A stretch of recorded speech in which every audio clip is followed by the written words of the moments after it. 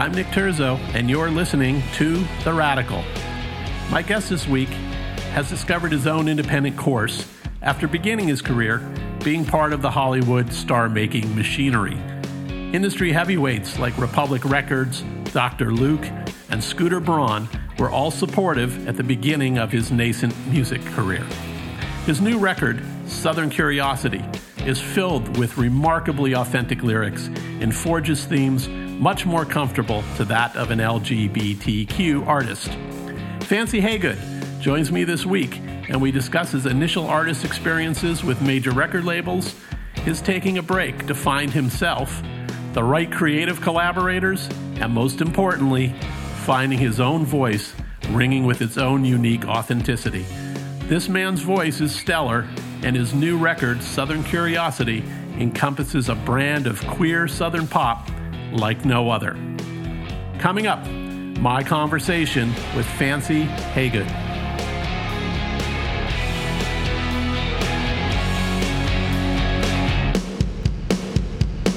Fancy, welcome to the show. Thank you for doing this. Oh my gosh, thank you for having me.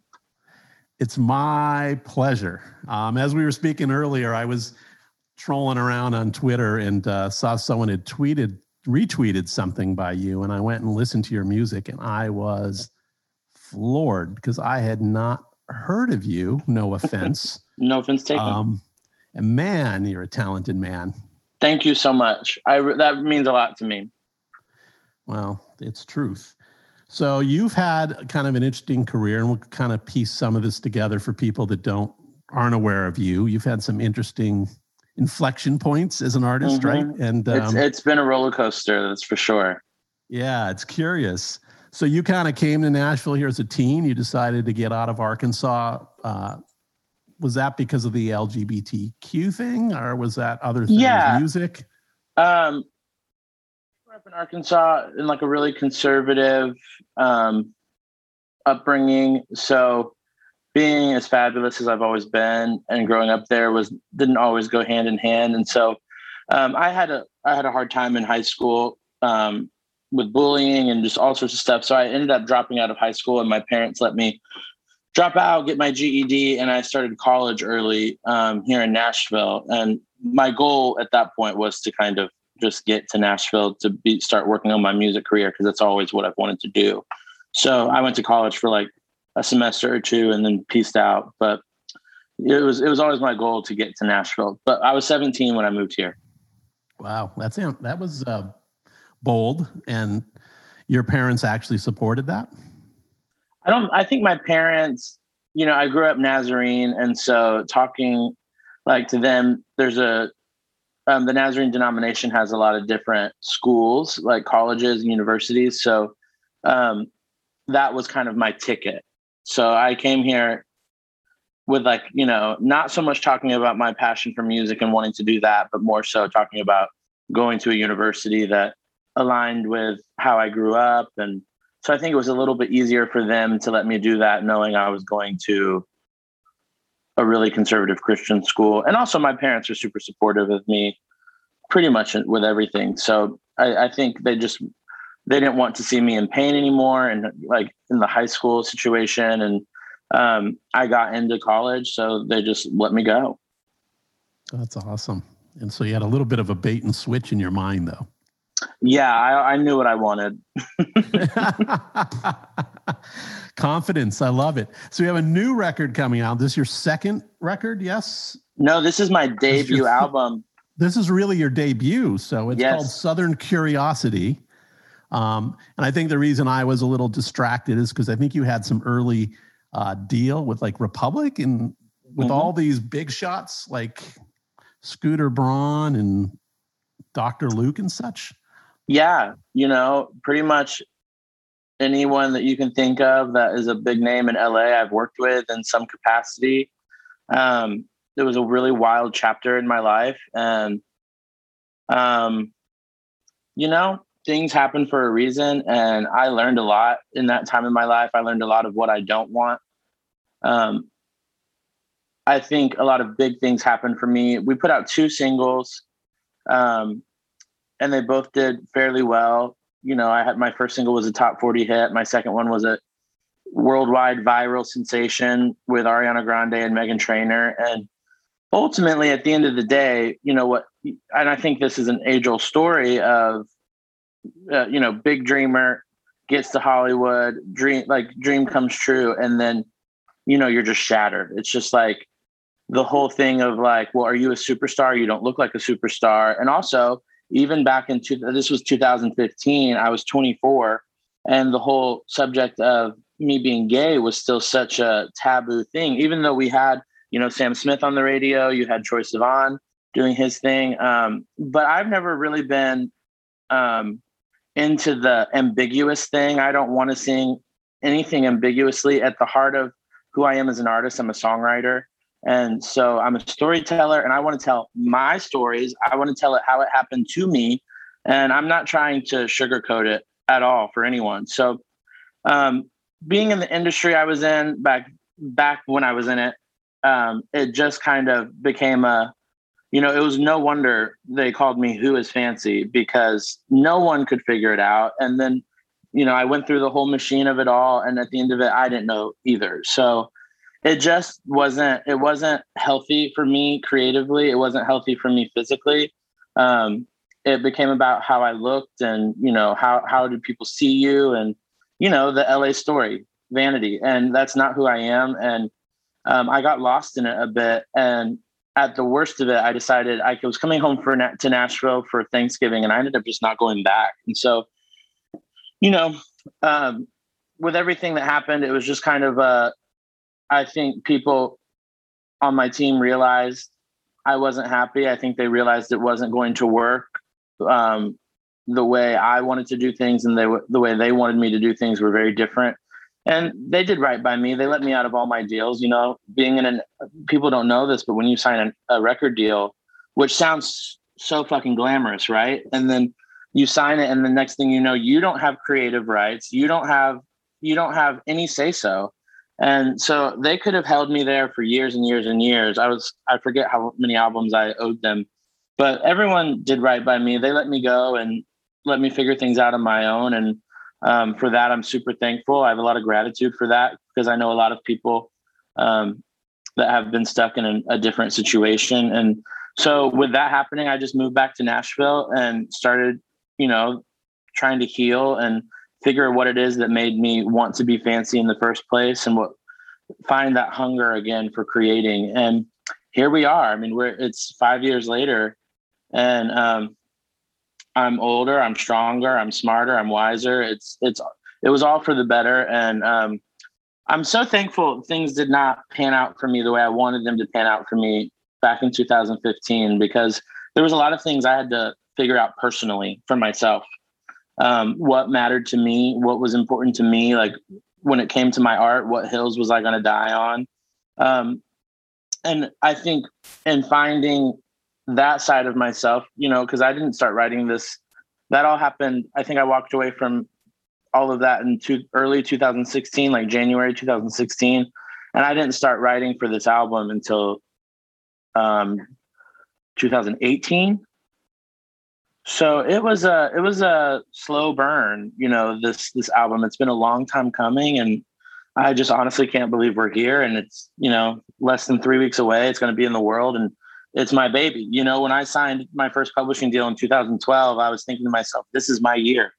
You know what I mean? And here we are a decade later, and I'm fingers crossed hoping that 2021, 2022 is my year, a decade later.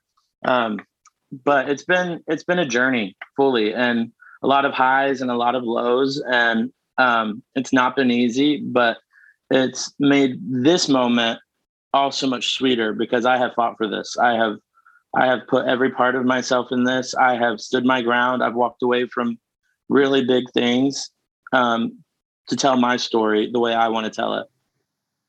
Who did you collaborate with on this record? I mean, as far as like a producer or do you do all the writing?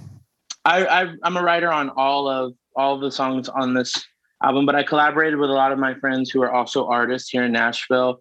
Collaborated with a lot of people in London. I wanted to tell a story from a queer perspective, from top to bottom.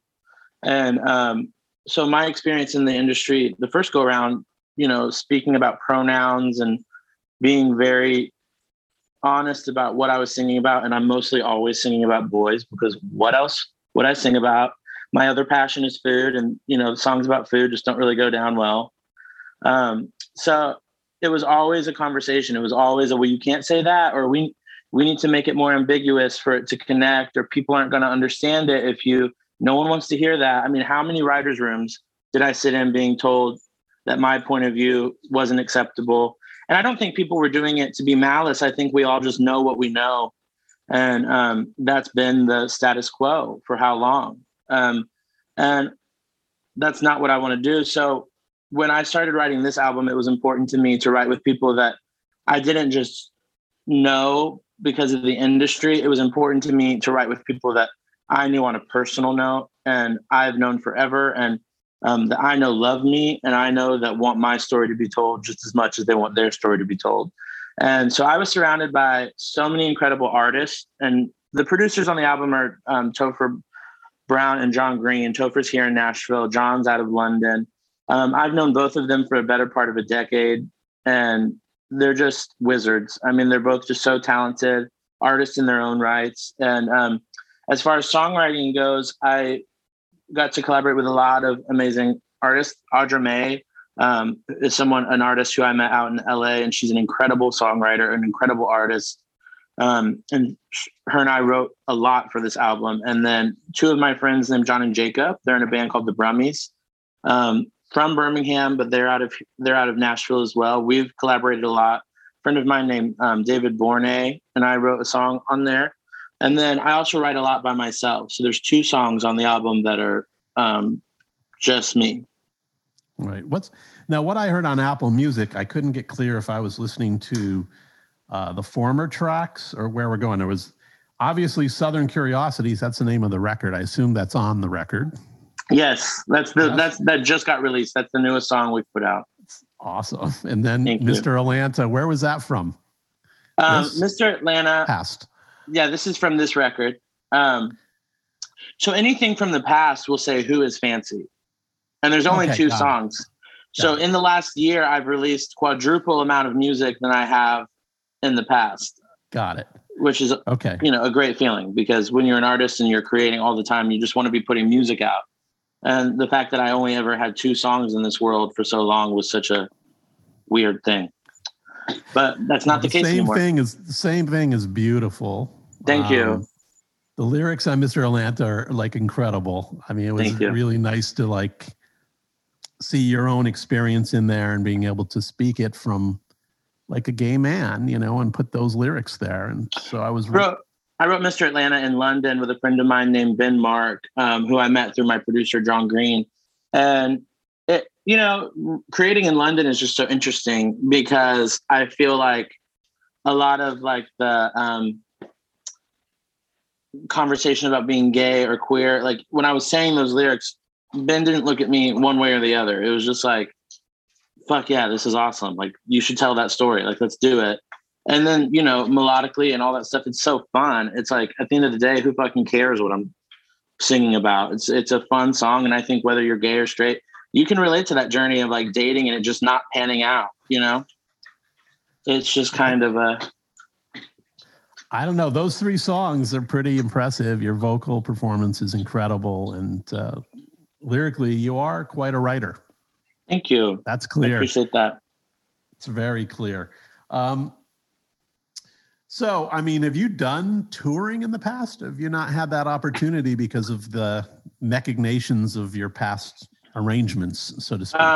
I did tour a little bit back in 2015. I opened for Ariana Grande on her honeymoon tour, which was an amazing experience. Ariana's always been so kind to me, and her whole crew and to be honest, for that to be my first tour, I was just kind of like super spoiled.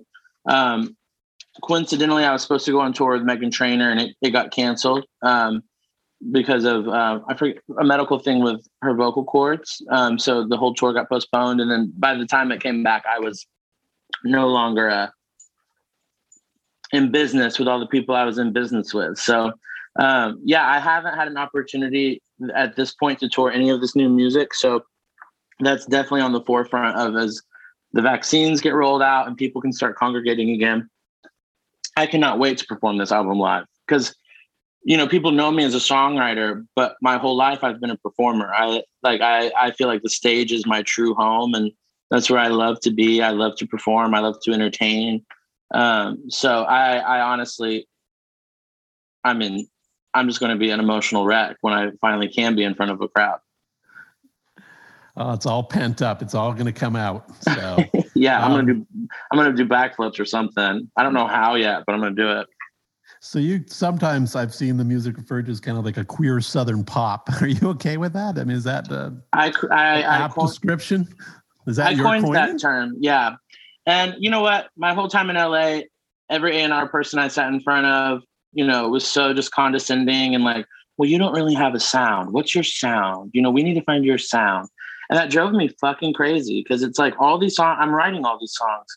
Why don't you tell me what the fuck my sound is? You know what I mean? It's like, if these are all coming from me, how is this not my sound? And, I think everyone's just trying to like find something that is an immediate, like, no one believes in a slow burn anymore. No one believes in an artist like taking their time. Everyone's looking for that ambulance chaser, surefire hit. And you know what? I had one of those and look where it got me. It's just kind of like, I'm looking at this point, I'm kind of looking for, I want a career, I want longevity. I don't want to tell my story right now and that be that. I want to continue these stories. I want the chance to be able to just like fully be myself. And whatever that sound is, it's just kind of, so when I came back to Nashville, it was really important to me to be every single part of who I am in this music. And in LA, it was like, you're too twangy. You sound like Nashville. Is this country? You're a Nashville songwriter. And that was being said to me as if it was like a negative thing, where in Nashville at that point, I wouldn't really consider it like super, open-minded. Then I feel differently now, but, then they're like, oh, well, you're pop because heaven forbid a gay man, sing a country song or sound country. So I felt lost in this, like, I just felt unaccepted. So finding a team of people that wanted to allow me to create my own music without any A&Rs, without any managers, without any label, speaking into my creative process, that is how this whole album was born.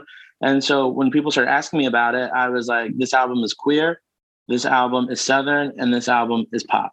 Because pop just means popular. And I think that these songs can definitely relate on a larger spectrum than just country, than just top 40 radio. I just feel like honesty is what people are looking for, authenticity. And I put my whole self into this album. And I told stories that are true. I mean, like everything that I say in this album is a real thing. Nothing's fabricated. So it's just kind of like, I coined that term because I was tired of people asking me what my sound was. I just wanted to put this album out and not just people know what they're getting the second they hear it, Yeah, they can. Record companies can definitely scramble an artist and kind of dissemble their compass, so to speak, right? And I've been in those rooms before where you just can't. I don't know. You just can't direct it. I mean, I'm not saying it's good or bad. I'm just saying. Yeah, I think I can honestly say I think it is a trip. I mean, anyone telling someone who's not creative telling someone who is creative how to do anything is just very interesting. That would be like me calling my manager and telling them how to do business. It's like, I don't fucking know. That's why I'm not a manager. You know what I mean? It's like, that's why I write songs. So it's just one of those things. I think looking back, I probably wouldn't have said this like 4 years ago, but looking back now, I think it was all well-intentioned. And I think everyone wanted me to have a big opportunity and the best shot. But when you're this openly queer and not willing to settle on ambiguity, I think that fear is what leads the decision-making. And I'm tired of operating in fear. I'm not scared of who I am. I don't think that the majority of America is scared of who I am. I think people are dying for new content. I think people want to hear stories that haven't been told yet. And I can't think of a better way to expose people to our community than just being straight up honest and telling them how I feel, telling them how we feel. And not saying I'm speaking for everyone, but the best messages I get from these songs coming out the last couple of months are people saying, I never thought I would hear my song on a country format. I never thought I wouldn't have to reach to a female artist to kind of, and that's what I set out to do in 2015. And that's what I feel like I'm finally having the opportunity to do now. And it just feels as well-intentioned as everyone was back then. I feel like I'm finally doing what I set out to do on my own personal merit. And that just feels good. That just feels, despite what happens with this record, despite like where it lands or, you know, what I feel like I got to do what I wanted to do. And that feels good. Good for you. I mean, look, I find it shocking that, here we are where we are in this time and age. And, I understand these conversations 25 years ago. I was at Columbia Records. We had Ricky Martin. We had George Michael suing us over, some of the homophobia. It was a weird time for an artist as a gay man. But to hear that 25 years later is still a discussion, it's just mind-blowing to me. Like, really? I mean, listen, yeah. I mean, look how many discussions as a country we're having to have. Like, right. There's so many things that are just so backwards. And I think I use the word well-intentioned because I don't think people intentionally wanted to be homophobic or say things that made me feel less than. But inevitably, when you're not supporting someone in who they are 100%, you are being a little homophobic. If you're not supporting a person of color being who they are, you're being a racist. It's like these are just another thing that came up all the time was my weight, how I looked. The second I moved to LA, I was put with a trainer and I worked out 6 days a week until I was, I guess, skinny enough to be seen. I don't know what the whole thing was, but looking back, I can honestly say I played a part in all of that. I believed them when they spoke negatively about me. I, had my own internalized homophobia about what I did and didn't want to do. And I think I've had the opportunity to learn and grow and educate myself and become a proud gay male. And I think through time, people are going to have that opportunity too. And so I try to be a little bit less like, that's why I say I think everything was well-intentioned. I don't think anyone set out to truly hurt me or damage me or make me feel less than. Inevitably, that's just what happened. So I'm hoping that all of those people learned from it the same way I did. I'm hoping that it was an educational moment for A&R people, for management, for label heads. I hope people can take that as a learning moment, because that's what I took it as, and it's not something I'm ever going to do again. Good for you. Good for you. Self-respect, my friend. It's all good. And I'm sorry that but this is the battle of all of us in the gay community. This body image thing is just so destructive in the gay community, for gay men especially. Mm-hmm. Listen, I think that's another thing I in my music I want to speak to, because the most, I talk about my experience with, LA and the label system and stuff like that. But the most criticism I have faced in my career, in my personal life, is from other gay men. And I no longer want to be a part of that. I no longer want to be someone who can't support other gay people. And I have been that person in the past because, for so long you're told there's only one seat, like how long was I in LA being told, well, Sam Smith's doing this. So, and then, I don't even know Sam Smith, and it starts making me feel like, well, I can't support him because if he's doing this, then there's no room for me. And what I learned immediately after leaving LA is that if I believe that there's only one seat for us as gay men at the table, I've already given up my chair. And the thing is there's room for all of us. It's just true, because even as gay people, we all tell different stories. We all have different experiences. And I think it's just too important to share our stories, to like say how we feel, to share that narrative that's never been discussed, because I'm not Sam Smith. I'm fancy. I'm not Troye Sivan. I'm fancy. Troye Sivan's not me. He's Troy. And it's just like the fact that people can't get that in their head, but it's something that I had to learn to like stop competing with people that aren't my competition. We all have our own lanes. Gay people aren't just one thing. And I think that's what I think the word gay just like so pigeonholes us. But I'm not afraid of my sexuality. I'm not afraid of your sexuality. So therefore, why am I competing? Why am I allowing other people to pit me against people that I should be supporting? Because their win is my win. And as deep as we get into this industry and as successful as other gay men can become, that's more opportunity for other gay men to step up and have an even bigger reach. So it's just a learning curve for me. And I'm just like happy to be creating music where I'm creating music now, because back then this couldn't have happened. Good for you. That's a good attitude. I think we're all still learning, as they say nowadays. And I tell people that, people always say as you get older, you get more set. It's like, you know what? The older I get, everything in the world becomes less set. So I don't understand where that ever came from. It's so weird.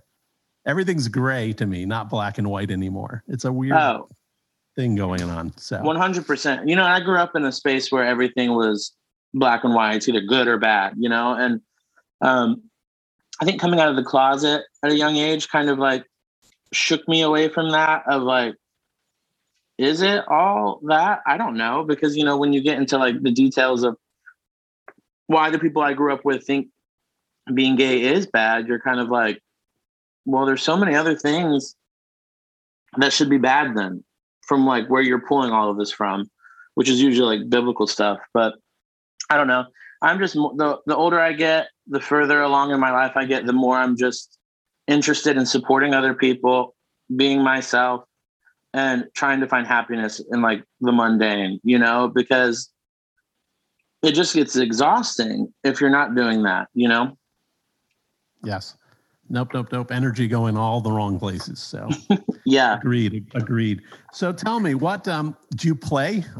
Is there an instrument of choice for you, or? Yeah, I would say that this album was mostly written around a piano.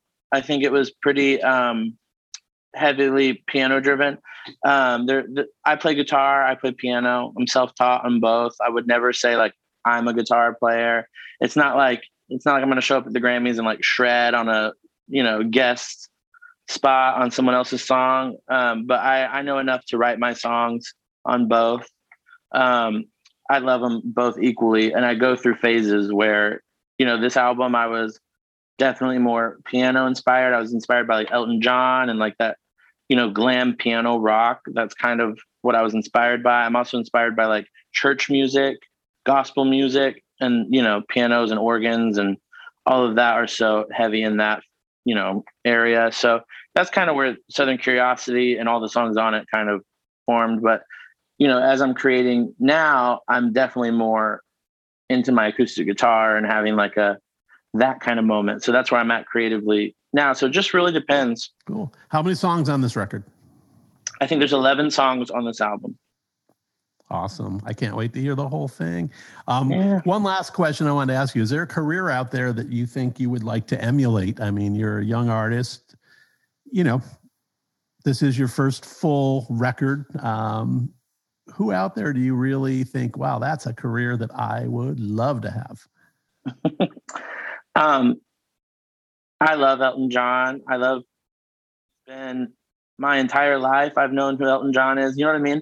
And that's so funny thinking back to like growing up the way I did and like it being so conservative and whatever. But Elton John is just like, he entered into my life via The Lion King, And so I just think it's not just a musical talent, which he is obviously the most brilliant, but he's an icon. He's a part of culture in so many different ways, fashion, movies, music. And that's something I kind of would love to have. But even more so, there's also, Adele is someone who I've idolized since when did her first album come out? I think has it been 10 years now? Yeah. For the last decade. I think, yeah. For the last decade, I've loved her. She's everything to me as a songwriter, as a performer. I love her humor. I love how she uses that in between her like serious songs. That really appeals to me. So she's another one. But also, as of lately, I just love artists who are like genre bending. So like Casey Musgraves, I love her last album, Golden Hour. And So beautiful. I just love where, I feel like where she sits in pop culture, because, it's not this like uber celebrity where, she can't go to Walmart if she doesn't want to. I mean, obviously she probably definitely gets bothered, but it's not this like Britney Spears level of fame where you just can't live. I want to be able to live my life. I want to be able to experience stuff, because I think that's where my songs come from, is my life experience. And I always want to be able to like relate in that regard. And I think Casey does that really beautifully, being able to relate to the everyday person. Cool. How did the UK connection happen for you then, that you kind of plugged into that? Well, I'm signed to a publishing company called Downtown Music Publishing, and they've been just giant champions for me. They really made me feel like I've been able to revive my career. The first people, my publisher, Steve Markland, and ironically, one of my best friends in the entire world, her name's Natalie Osborne. She's my publisher too. And it's just a whole different thing. This whole starting from getting signed there and then wanting to help me with this record and put that into motion. It's just been, but they're a global company. They're independent, but they're global. So they've been, they've sent me everywhere to like, just try to figure this out. In London, I have a friend named Lucy Silvis, was a huge artist over there. She's an amazing artist here in Nashville, and her albums have just been so meaningful to me. And she's a dear friend. So I was able to connect with a lot of people via her, because she's from London. And John Green and her grew up together. So John Green produced my album. So, and I sang on Lucy's album that he produced. So it's all in the family. You know what I mean? That's awesome. I was trying to connect the dots from Bentonville to Nashville to the UK. So. Fancy's global, baby. You can't keep me. You are. Can't keep me in the natural state. No keeping you down, my friend. So this record is I can't wait to hear the rest of it. You're so talented, and Thank you this so is much. your moment, and you're going to do really well, and you've paid your dues. You got your head hit around a little bit by, some of the people in this business. And that's sometimes what it takes to surmount, go through the wall and win. So, yeah, well, like Elton John said, the bitch is back. Bitch is back. Congratulations on this record. Everyone needs to listen to this record. It's fantastic. Thank you so much for having me. Thank you for doing this, my friend. Stay healthy. Hey, everybody. Thanks for listening this week. To follow what's going on with this podcast, you can go to theradicalpod.com. Theradicalpod.com. You'll find show notes and past episodes, and even a little swag there if you want a t-shirt or a hat. I would be honored if you'd subscribe at Apple or Spotify or wherever you get your podcasts. Till next week.